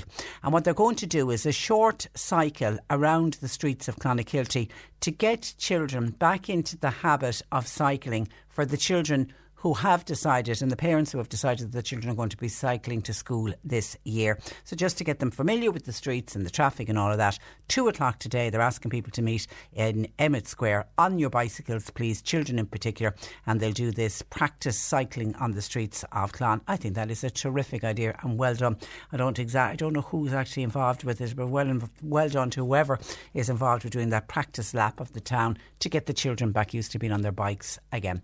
OK, we need to take a break. We have news at 12 on the way. In the next hour, we will talk movies with Mark Malone. Actually, we're going to be on the subject of back to school because we'll be having Mairead's report this week. Cork versus COVID is focusing on back to school. All coming up in the next hour. Cork Today on C103. With Sean Cusack Insurance's Kinsale, now part of McCarthy Insurance Group. Want great advice? You know who to talk to. See MIG.ie. You're listening to Cork Today on replay. Phone and text lines are currently closed. The listener says, morning to you, morning back to you. Do you by any chance have the COVID number breakdown for the West Cork area, please? Thanking you. I do, because it's on Thursday evening that you get an update of all over the country of the 14-day incident rate. And by the way, if anybody wants to, it's something I know myself and John Paul check out every Thursday evening. You can find it on the COVID-19, the GeoHive hub, and there's a map of the country, and you just use your little cursor and you click on the area where you live, or if you want to find out about a particular area, and it'll tell you the 14-day incidence, the number of confirmed cases in that local electoral area for the last 14 days. But it also gives the national 14-day incident rate, and then per 100,000, and then you're able to compare it in your area just to see. And actually looking at Cork, and it's been the same for the last number of weeks, because at one stage earlier on in the year when the figures were really high, John Paul used to join us every Friday and we'd go through the local electoral areas, but with numbers dropping, we didn't see the need to run with that feature anymore. Thankfully, the numbers have been low in Cork, and they're still remaining quite low. There's still cases. I'm not saying that there isn't COVID positive cases, there are, but they are lower when you compare them to the rest of the country. I mean, even looking at the map, you can see it is all of the counties and the local electoral areas around the border, and that's because Northern Ireland still has such a problem with the new COVID positive cases, and obviously people go over and back across the border. So all the counties that border Northern Ireland, you can clearly see from this map they have the highest number of cases of COVID-19. But this listener is interested in West Cork, so let me do a quick look across West Cork for you. Now, as I say, these are the number of confirmed cases for the last 14 days, and it's the 14 days up to the 23rd of August, which is last Monday. That's the way they do it. It's Monday to Monday. So for the Bandon Kinsale local electoral area, the number of confirmed cases across those 2 weeks was 101. Let's move to Skibbereen. Confirmed cases for the 14 days was 64. In Bantry, the number was 70 confirmed cases. And also for West Cork, Macroom local electoral area, confirmed cases were 107. And just looking in other parts for other, because I know a lot of people saying, what about North Cork?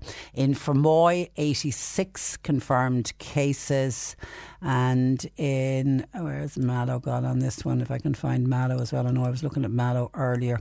In Cove, it was 119 confirmed cases. And in the city, there was one area of the city that had the highest, and I can't find Mallow now for the life of me. Cork City North East local electoral area, they had the highest number at 209. But even with all of those cases, all of those numbers that I'm calling out, when you look at the whole of Cork County compared to the rest of the country, we are below the average for the national 14-day incident. Because if you look at, for example, up in County Donegal, they had 459 confirmed cases over the last 14 days in that local electoral area. So some areas, so Cork, we've still got cases, but we're certainly doing better than other parts of the country, and long may that last. And hopefully with more and more people getting vaccinated, those numbers will continue to fall. Now, some of your other thoughts coming into us on both by text and by calls. Let me take a look at some of the texts coming in. We were talking about Afghanistan in the last hour, and in particular talking with Phil, that young US, and he is only young, he's only in his 30s I think, but just talking about what his memories of Afghanistan, and then how he really is trying to help that young Rocky, and he's not giving any more identifying features than that, really trying to help him because he's trying to get out of Afghanistan with his young family. It's kind of heartbreaking listening to him talking. But John says, Patricia, what's unfolding in Afghanistan can be laid at the doors of George Bush and Tony Blair, who invaded Afghanistan to defeat the Taliban. That was after 9/11 in 2001. The Taliban are now in control of this terrorism, and they're major drug dealers. It's Blair and Bush should now take Afghan refugees, as they were the ones that caused all of these problems. That is from John. And then also in on this, somebody else wanted to get in on this debate as well. John in Castletown Roach says, looking at the debate on the Taliban and ISIS in Afghanistan, John was watching American TV last night, perhaps somebody like CNN, and he said Trump was on giving out about what's going on and what's unfolding in Afghanistan. But at the end of the day, it was Donald Trump, when he was president, who did the deal with the Taliban, and now the Republicans are criticising the Democrats on pulling out, but the deal was already done under Donald Trump. It is complete hypocrisy. Joe Biden now is in a no-way situation. He did warn people, and now after Americans were killed yesterday, Joe Biden is being blamed, but he did say earlier on the week that there was the possibility, they kind of knew it was going to happen and they were doing everything to try to stop it. But unfortunately it did. It happened, and lives have been lost because of it, which is just such a sad situation to see what is unfolding there. And I'm kind of worried about what's going to unfold there going forward. I mean, when the Americans do pull out, which is next Monday, next Tuesday, 31st. What's going to happen then? 1850 333 103. We were speaking with the wonderful cyclists yesterday and today. We had Kate Noonan and her bunch from North Cork, and then we had Mark O'Riordan from Mournabbey and his bunch from all over the country, cycling Malin to Mizzen, Mizzen to Malin, which is an incredible achievement, and they're all doing it to fundraise for really great charities. Mossy in West Cork says, I'm very unfit, I couldn't cycle 2 miles. So fair play to everybody that's doing Malin to Mizzen or Mizzen to Mallow. It's an extraordinary achievement. However, says Mossy, I don't agree with going to such extreme physical lengths for charity when some of the charity bosses have been charged with fraud of their respective charity. I know it's isolated, said Mossy, but I don't agree with people doing these extreme activities when at the end of the day it can be knout in some cases. Yeah, I see the point you're making, and all of us, I think, particularly if it's a charity you've donated to and it turns out that somebody had their greedy finger in the pie, soul destroying if you've been involved in fundraising. But as you say in your own text, Mossy, it is very much in the minority. The majority of charities are run by very decent, honourable people who put a huge amount of work into what they're doing, and they couldn't survive without people like Mark and his gang, or Kate and her gang yesterday on their bikes fundraising. And God knows charities have been really badly hit since the pandemic because they haven't been able to do the traditional fundraising that they would have been doing. But thank you for your comment, Mossy, and hope you're keeping well. And then Jim is on to us saying, since the beginning of COVID-19, and we'd all been told about washing hands and social distancing and obeying everything, I've done absolutely everything that I've been told, says Jim. Monday last, my son flew into Shannon Airport and I haven't seen him for 3 years. But I didn't know how to greet him, so we just fist bumped each other and said hi. And then we went on to visit some of our relatives in Clare. Well, everyone we knew there was shaking hands. Some people were giving hugs. So yesterday he returned to London and I said, to hell with this. And we had a dad and a son hug goodbye. My God, I think I'll move to County Clare. Maybe we can take a few lessons from them here in Cork. They don't seem to have the same problem about handshaking as we have here in Cork, says Jim. And yeah, people are nervous about hugging. I don't know how you stayed strong enough to pick up your son from Shannon Airport, having not seen him in 3 years, and given him a hug. And I'm assuming everybody is fully vaccinated. Certainly with me, with close family, when I meet up, when I haven't seen them for some time, and now that we're all fully vaccinated, I certainly do the hugs. Handshaking, I can't remember the last time I shook hands with somebody. And certainly handshaking, I don't know, will we ever get back into handshaking?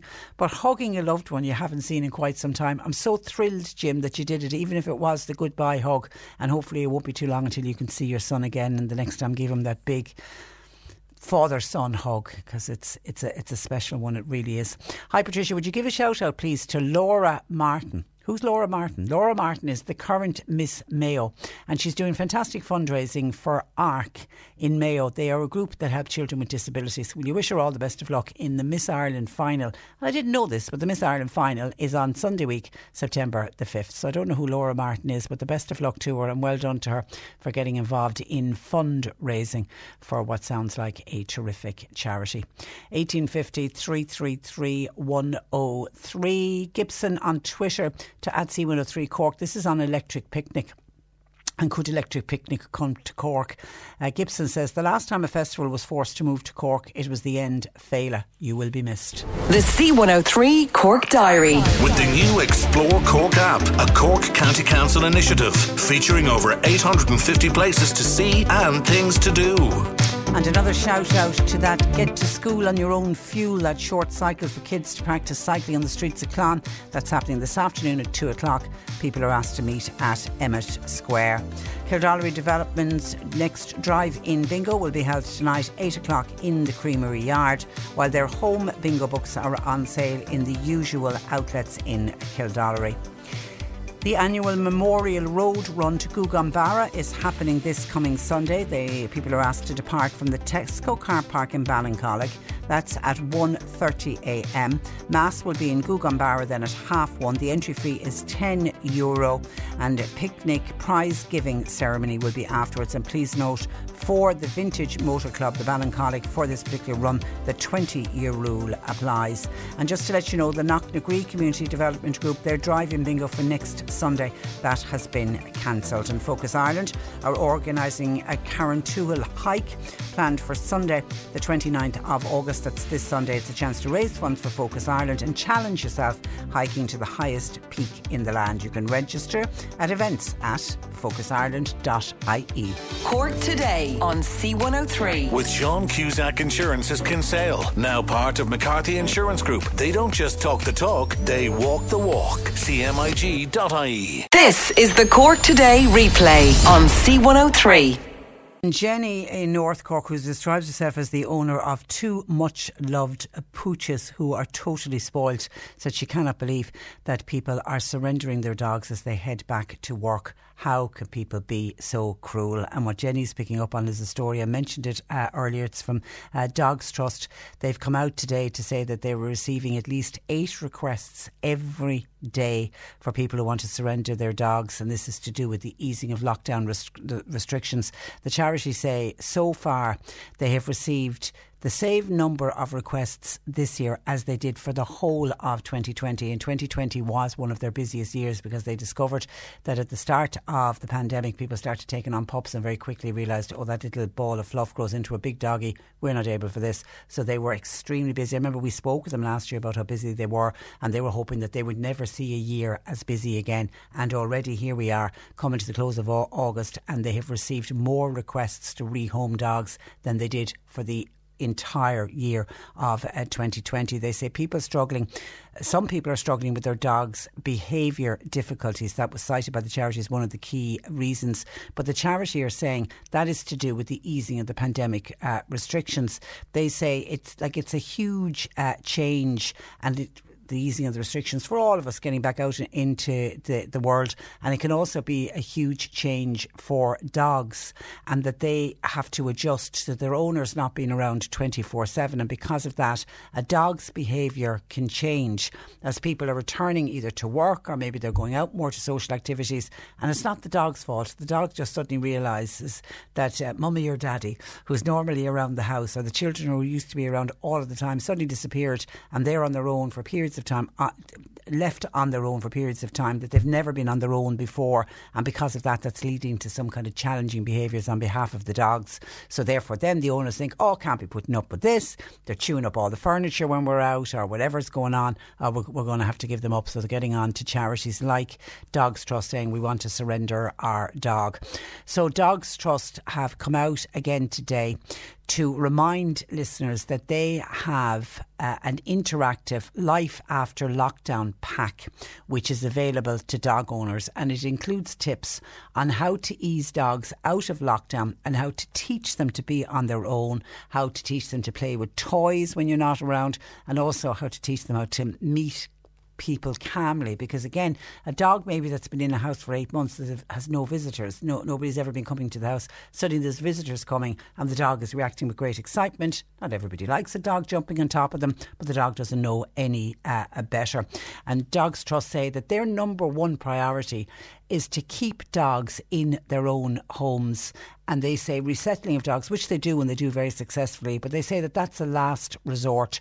So Dogs Trust are encouraging anyone who's thinking about giving up their dog to contact them and let Dogs Trust help them by maybe sending out this interactive pack that they have, or just to talk you through what can be done, rather than as soon as something goes wrong, jumping in and saying, oh, I'm going to surrender my dog immediately. But just to let people know, they do have surrendered dogs. They don't manage to get every owner to keep their dog. So for anybody who is looking for a dog, there are many wonderful charities, animal charities out there who'll be only too thrilled to hear from you if you are willing to give a loving home to a little pet. 1850 333 103. And there's a text in from Dennis. My apologies, Dennis, you came in the last hour. I'm only getting to it now.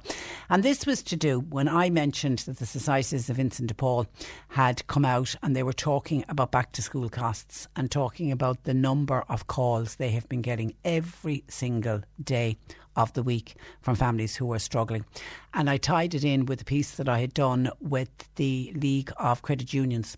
A number of weeks ago, they were talking about the back to school costs, and they were showing typically the average cost for a secondary school pupil to go back to school is just under €1,500, and for a primary school pupil it's just shy of €1,200. And I was saying, if you've more than one, and lots of families have more than 1, 2, 3 children, that cost can be absolutely huge, and families face that cost every single September. So as Vincent de Paul are making the point that the government need to invest more in schools so the schools don't have to put pressure on families to come up with extra funds that the school needs in order to keep the school functioning. Well, that prompted Dennis, one of our listeners, to say, Patricia, the last time I checked, the government didn't tell parents to start having children.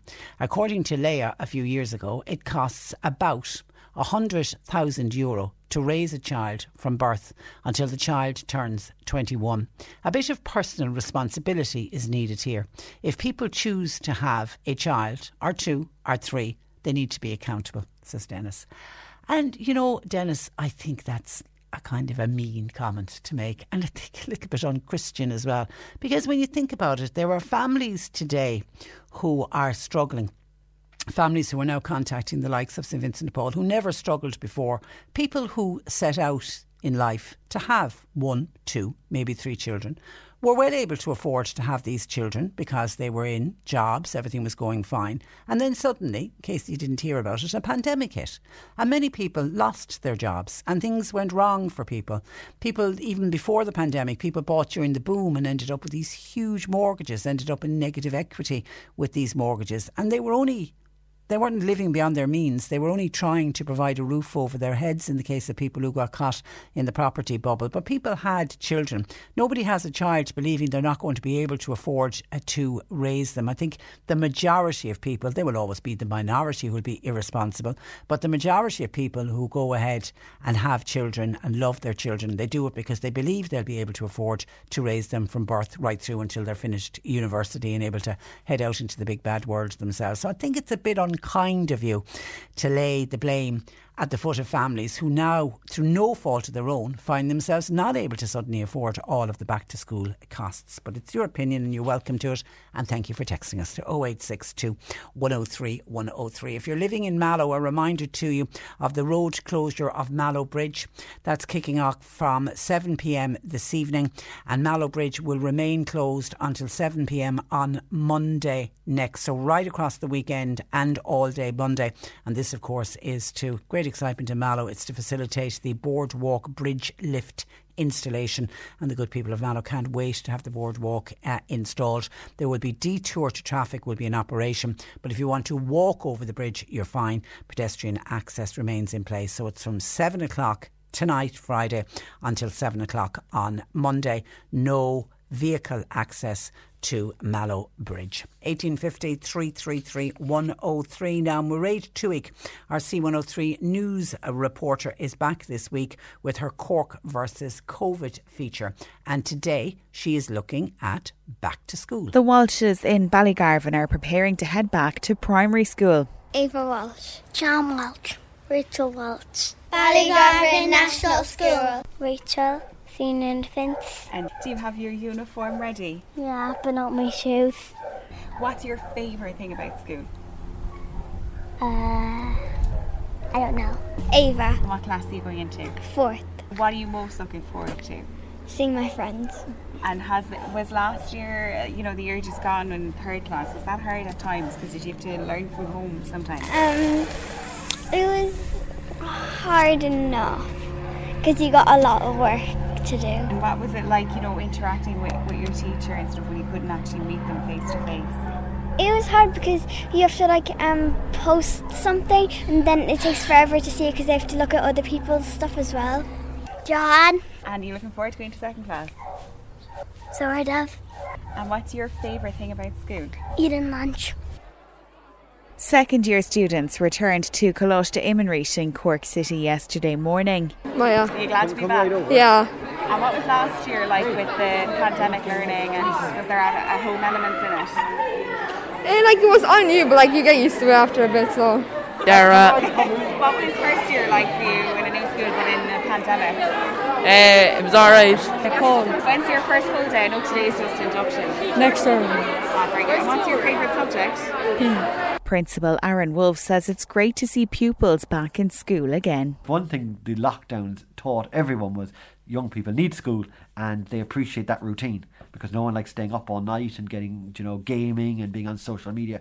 They're all very negative things in young people's lives, and it's great now to see let's have a break from the screens and let's get back to talking to each other face to face. Aaron says they still need to be mindful of COVID-19. There's still great apprehension about COVID. Some people are very nervous, some people aren't. But it's just important that we keep reinforming the message and keep, educating young people of good hand hygiene, social distancing, and that of being aware we are still in the middle of a pandemic. It hasn't stopped just because we've gone back to school, and that we can't let the guard down at this point. Meanwhile, many families struggle with back-to-school costs. The Society of St Vincent de Paul took over 300 calls every day last week from parents looking for help. Paddy O'Flynn is president of the Southwest region of St Vincent de Paul. Unfortunately, this year, the government back to school clothing and footwear allowance seemed to have to be paid in July. And in many cases, that's gone by the time the parents go around to do the shopping for back to school, and we have to meet that and help as best we can. And we do by issuing vouchers to those shops that specialise in those clothing and footwear and all the rest. As far as voluntary contributions are concerned, we do advocate, and we do remind people that voluntary is voluntary and it's not mandatory. The other thing this year, which has come at a very bad time, is the utility companies' gas electricity bills. The moratorium has ended. Electricity prices have gone up by up to 9% anyway, and we have a lot of people now coming to us in a state of panic with disconnection threats. We do our best to negotiate and advocate on their behalf. Paddy says they are doing what they can to help, and he says that they appreciate the support of the Cork public. We're facing the challenge. It's a bigger challenge than other years. I suppose I have to add that our resources aren't bottomless.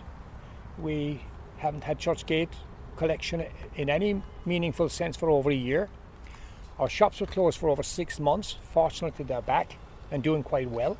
If the generous people of Cork would like to help us, they can contact us at www.svp.ie and nominate the local charity, which is the Southwest, or 0181 176 176, and again nominate the Southwest region of Vincent de Paul.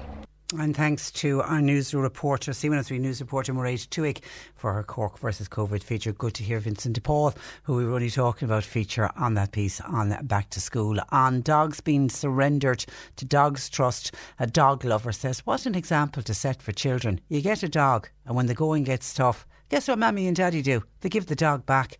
This upsets me so much, says a texter who describes themselves as a dog lover.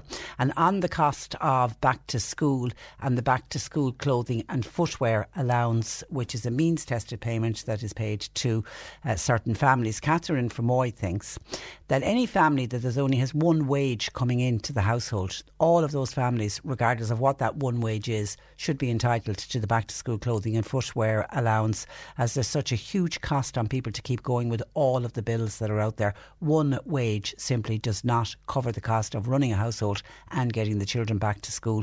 Catherine says the middle class once again are hit. We get absolutely nothing. Very annoying to see others who can get all of the back to school clothing and footwear allowance. They seem to get everything, but it's the people who are working, who then are above the means test, are the ones that seem to lose out all the time. And that's from Catherine in Fermoy. On the situation in Afghanistan, Anthony says Afghanistan will always be run by Islam fundamentalists. Britain invaded them many years ago and they were ousted. Russia also invaded them in the late 70s, and then America backed the Mujahideen to get them out. Then they spent trillions in the country and helped the new drug exporting industry that currently exists today. In other words, anywhere these powers went, they left mayhem behind them, says Anthony. Yeah, and it's the poor people of the Afghanis, the poor people of Afghanistan, who will end up picking up the pieces. And thank you to Tim Lynch, our Johanna reporter. When I played a request for the young lady who is representing Mayo in the Miss Ireland competition, I was wondering, was there a Cork connection there? There is. Laura Martin is from Ballincollig, but she went to school in Mayo and she's representing Mayo in the Miss Ireland. So if she wins, we'll claim her as one of our own. But she is originally from Ballincollig. Her mother was Stella Martin. And we got that information from Tim Lynch, our Johanna reporter. And how does Tim Lynch, our Johanna reporter, know so much about them? Tim says that Stella, young Laura's mother, is Tim's first cousin. So thank you for that. It's a small, small world, is it not, in which we live. OK, let's take a break and we will be back with some movie suggestions from Mark Malone. Cork Today on C103. With Sean Cusack Insurance's Kinsale, now part of McCarthy Insurance Group. For motor, home, business, farm, life and health insurance, cmig.ie. C103's Irish Sunday is the big show on your radio. Sunday mornings from 10. 4 hours of all-time favourites, from Cleona Hagan to Mike Denver, Susan McCann to Derek Ryan, and Daniel O'Donnell to Nathan Carter. It's Cork's greatest hits, guaranteed. And everyone is Irish. Join us Sunday mornings from 10 a.m. with Leaders Menswear, North Main Street, long-running supporters of men's clothing and GAA. Ever catch yourself eating the same flavourless dinner 3 days in a row? Dreaming of something better? Well, HelloFresh is your guilt-free dream come true, baby. It's me, Keke Palmer. Let's wake up those taste buds with hot, juicy pecan-crusted chicken or garlic butter shrimp scampi. Hello Fresh. Stop dreaming of all the delicious possibilities and dig in at HelloFresh.com. Let's get this dinner party started. If you thought the only way to get a more defined jawline with natural-looking results was through surgery, think again. Juvederm Volux XC is a non-surgical injectable gel filler that improves moderate to severe loss of jawline definition and can help you achieve natural-looking results with little downtime. Even better, this improved definition lasts up to 1 year with optimal treatment. No maintenance required. Improve jawline definition for a smooth, sculpted look with Juvederm Volux XC. For important safety information and to find a licensed specialist, visit Juvederm.com. That's JUVEDERM.com. Not for people with severe allergic reactions, allergies to lidocaine, or the proteins used in Juvederm. Common side effects include injection site redness, swelling, pain, tenderness, firmness, lumps, bumps, bruising, discoloration, or itching. There's a risk of unintentional injection into a blood vessel, which can cause vision abnormalities, blindness, stroke, temporary scabs, or scarring. Talk to a licensed specialist to find out if it's right for you. When you make decisions for your company, you look for the no-brainers. And if you have a lot of mailing to do, Stamps.com is the ultimate no-brainer. It streamlines your processes to make your business more efficient, which makes you less busy. Mail checks, invoices, legal documents, and everything you need to keep your business running with Stamps.com. Seamlessly connect with every major marketplace and shopping cart. Schedule package pickups and see your cheapest and fastest shipping options from different carriers, with rates up to 89% off USPS and UPS rates. And with the Stamps.com mobile app, you can take care of mailing and shipping wherever you are. Make the same no-brainer decision as over 1 million other businesses with Stamps.com. Sign up with code PROGRAM for a 4-week trial, plus free postage and a free digital scale. No long-term commitments or contracts. That's Stamps.com. Code PROGRAM. LeadersMenswear.ie. Irish Sunday on C103. Let's go to the phone lines where Mark Malone, our movie reviewer, joins us. Good afternoon to you, Mark. Hi, Patricia. And you're welcome to the programme. Now, you watched 2 movies for us this week. The first one, is it The Croods? Is that how you... The Croods. The Croods and New Age. And then the second one is simply entitled Pig. So let's take a quick trailer from The Croods. Eep, Amber Crude, think you could spend your tomorrow with me? I do. Eep would never leave us. Come on, man. Just chill. No, you, come on, man. Brand new. Change isn't the end of the world. The pack is stronger together. That's my girl. Boom. Boomsies? Boomsies. Dun, dun, dun. Now we're talking animation here. This is DreamWorks. Yeah, that's Steven Spielberg company, DreamWorks. And I don't know, I presume, though, you didn't see the first film. No. I did, and I think when I reviewed it, I thought it was okay. I thought it was kind of sweet and cute, you know, and it was very nice. My wife liked it way better than I did, and she's seen it a couple of times. So she was desperate to see this one because, you know, she was such a fan of the first film. The first one I thought was fine. Basically, the story of the first film, if you remember, those who have seen the film, it was about a Neanderthal kind of cave family, and with a very overprotective father, played by Nicolas Cage, who didn't leave anybody to leave like the confines of the cave because it was a dark and dangerous world out there. But the daughter, Eep, played by Emma Stone, to her, she was much more adventurous than the rest of her family. And of course, she, throughout the first film, managed to persuade them to leave the confines of the cave and show them that there's a bigger and better world out there. And so when we pick it up in this second film, they're actually on the road and they're looking for what they call their tomorrow. And so they come across this kind of fortified kind of fence kind of area, and they break through and they find this kind of Eden, this kind of heavenly kind of place with food and water, but they don't realize that in fact it's owned by the Bettermans. Now the Bettermans, who are better men and women apparently, because they are higher up the evolutionary scale and consider themselves way above these cave people. Initially, there's kind of a lot of tension kind of between them, and but what it results is in some very, very funny stuff indeed. Because they're higher up the kind of evolutionary ladder. You know, they've got things like elevators, they've got toilets, they've got, well, I should point out, you know, Stone Age versions of these toilets. They even have, Patricia, a window. And the young boy in the Crude family, he just becomes obsessed. Thunk, he becomes obsessed with this window, which is almost like his television. So there's lots of kind of references to the fact that they can't get him away from the window. And so there's a lot of this kind of stuff, and really, really very funny indeed. In the first film, we were introduced to Guy, who Eep finds very attractive. And we find that, in fact, Guy had a relationship with the Bettermans and knew of them and realizes the difference between them and realizes, of course, you know, the Bettermans have a better kind of standard of living rather than the kind of cave people.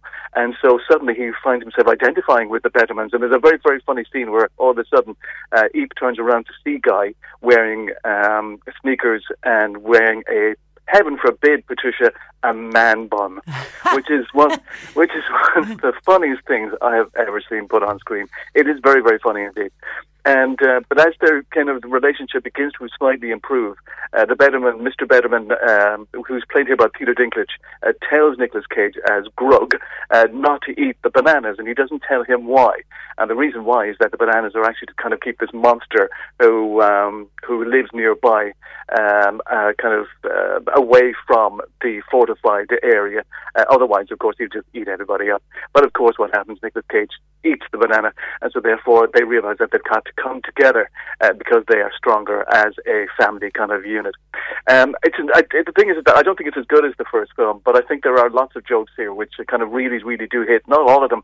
After a while, the jokes, the first 10 minutes are really, really funny, but after that, the story kind of kicks in, and from then on, it's pretty manic and pretty crazy. And I mean, it just keeps on going and keeps on going, which will keep kids occupied, I think, because, you know, there's only one kind of sequence really where the film kind of dies ever so slightly, and that will always be the point if you're in the cinema, where, you know, the noise level from kind of kids will kind of rise. But other than that, I think they'll be fascinated and they'll be entertained by it. A lot of the jokes are adult jokes, I should point that out, and will go over their heads, but that will keep the adults entertained. An extraordinary cast: Nicolas Cage, Emma Stone, Ryan Reynolds. You got Cloris Leachman, who sadly is no longer with us. I think it was her third last film. Peter Dinklage, Leslie Mann, great cast. And also, we should point out that this was made during the lockdown, and so a lot of the artists here had to work from home, like they did with Luca, the Disney Plus film. And both films are very beautiful to look at, and it's a testament to their extraordinary talent, I think, that they can actually produce something as entertaining and as beautiful as this. And as I say, I don't think it's as good as the first film. My wife liked it more than I did. She gives it 8 out of 10, and I'll give it 6. Okay, it sounds like one of those delightful movies. And as always with the animated movies, great cast. I'm always marvelling at the cast that they manage to get. Everybody seems to love doing these animated movies. Yeah, because it's easy to do, you know. They just turn up. They don't have to learn any lines. They don't have to get dressed up. They don't have to lose weight or put on weight. They just turn up and do their thing. It's easy money, really. Okay. So Nicolas Cage was the star of that. But Nicolas Cage is also the star of the second movie you watched, which is called Pig. Yeah, and I'm always making jokes about Nicolas trying desperately to be the actor who, throughout his career, will make more films than anybody else. But of course, you know, he does have this rather large tax bill hanging over his head, so he's just constantly making films. I think in 2020, he made 6 movies, whereas normally stars of his stature would make maybe 1, maybe 2. Yeah. And this year alone, he's made 3 movies. He's made the Joe Exotic television series as well. And if you look at IMDb, in 2022, there are about 3 or 4 films already in pre-production. So he's just constantly working. And the thing is that a lot of the films he's made for a while there weren't great, but just recently a couple of them have been pretty good. And I think if you were kind of compared this to the rest of them, I think this is possibly the best thing he's done in a very, very long time. It's a very, very low budget movie. I mean, they made this in, I think, 20 days. And it does have a pig in it. And in fact, they couldn't afford a trained pig. So they had to find any old pig that they could find. The pig constantly bit Nicolas Cage during filming. But in fact, the film isn't necessarily really about the pig. I mean, the story is about Nicolas Cage. He's basically a tramp who lives in the forests of Portland. He lives on his own. He doesn't have a phone. He doesn't have a shower. He's got a huge beard hair. He's filthy dirty. But what he does is he uses the pig, as you possibly know about this, but pigs are trained to sniff out truffles. Yeah. Which of course is a delicacy. And so this is how he makes his living. And the only person he has any kind of communication with is a kind of Flash Harry kind of character. There's kind of a go-between between him and the top restaurant of Portland. Then one night, as Nicolas Cage is sleeping, he's attacked, and they steal the pig. And not only is this his kind of way of employment and earning money, But he does love this pig. And so he decides to go into the city and to try and retrieve this pig. And so you realise then, as the film kind of progresses a little bit, that this is a man who has secrets, who has a past. So your first thought is, okay, this is going to become one of those movies where he's just going to, like John Wick, just go crazy and kill everybody. But that's not the case. Now, I'm not going to say anything more, and I think people, I don't know, don't watch the trailer, because the twist is actually quite interesting. What happens is completely unexpected, and you don't think, wow. That really does come as a surprise, and that's why I'm not going to kind of ruin it and kind of and give any more information of that, because it's really, really is surprising and very entertaining, as is Nicolas Cage. Now, the only kind of point to the film that I didn't think was great is that when he goes into the city, he's filthy, dirty, and he's covered in muck and dirt and blood. Yeah, and he books tables in restaurants, nobody looks sideways, and that wouldn't happen. There's no way he'd get into the kind of restaurants and bars. You know, he'd just walk in the door like that. But there is violence in it, I should point that out. It's very, very slow moving. And that might not be to people's kind of liking. There's a scene where he walks up to a house, and it takes about 3 minutes to walk up to the house. He stands in front of the house for about a minute. And you might think, well, that's really dull and boring. But because of the music, because of the camera work, because of Nicolas Cage's extraordinary performance, you just wallow in how beautiful the whole thing is. The cinematography is beautiful. The soundtrack is great. And Nicolas is great as well. And this is the best he's been in a very, very long time. Good. And people are talking about, maybe an Oscar nomination. Whoa. And that would be cool for him, I think. This is great. It is violent. I think it's a 15 cert. It won't be to everybody's liking, as I said, because it is quite slow moving. I loved it from start to finish. I thought it was great. Okay, so Pig, mark it out of 10? I give it 9. 9 out of 10. And where is that available? That's streaming. It's not cheap. It was about $14.99, I think, and it was on the Google Play Store. Okay. All right, listen, have a lovely week, and we'll chat next Friday, Mark. Okay. Thank you for that. Bye-bye. That is Mark Malone, our movie reviewer. Can I wrap up? Some texts and comments have come in. There's been a bit of reaction to Catherine from Fermoy, who contacted us, and she is a one-income family and is giving out about the fact that the back-to-school clothing and footwear allowance, they're outside of the means for the means test for it, and she feels that it's unfair and that people with one income coming into a family, she said it's the middle class that are hit every single time, and she feels they get nothing, and the back-to-school clothing and footwear allowance, she feels, should be paid to all families that has just one income coming in. Becky in Courtmac says, in response to Catherine's comment about the back-to-school clothing and footwear allowance going to people who don't work, the commentator should be advised that there are a very large number of working poor in this country. Many people who work very, very hard still fall below the relative poverty line in this country, and that there are many people who are earning low income who also receive the back-to-school clothing and footwear allowance. And somebody else says, and I can't use the language, but says, one wage, total bull, beep, beep, beep. One wage did us, and many of us modern parents don't want to do housekeeping or save. Modern parents don't want to go to mass because it isn't fashionable. Modern parents are lazy, greedy and selfish, and they think they know it all. Says obviously one of our older listeners who's not in agreement with Catherine's comment for sure. And then somebody else is on about the county board announcing the numbers that they can attend the match on Sunday. I'm trying to get confirmation on it. We do know at the moment it's set at 500, but we do know that it is to be increased, but I can't give out the figure until I get absolute confirmation on it. And you can hear interviews from both teams on the News at 1 and further full interviews tomorrow morning on our Saturday morning sports show, because we are doing commentary from the match tomorrow. Okay, that's where I leave you. Thanks to John Paul. Talk to you on Monday.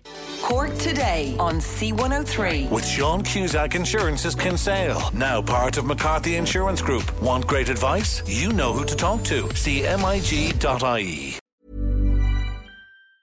Ever catch yourself eating the same flavourless dinner 3 days in a row? Dreaming of something better? Well, HelloFresh is your guilt-free dream come true, baby. It's me, Keke Palmer. Let's wake up those taste buds with hot, juicy pecan-crusted chicken or garlic butter shrimp scampi. Hello Fresh. Stop dreaming of all the delicious possibilities and dig in at HelloFresh.com. Let's get this dinner party started.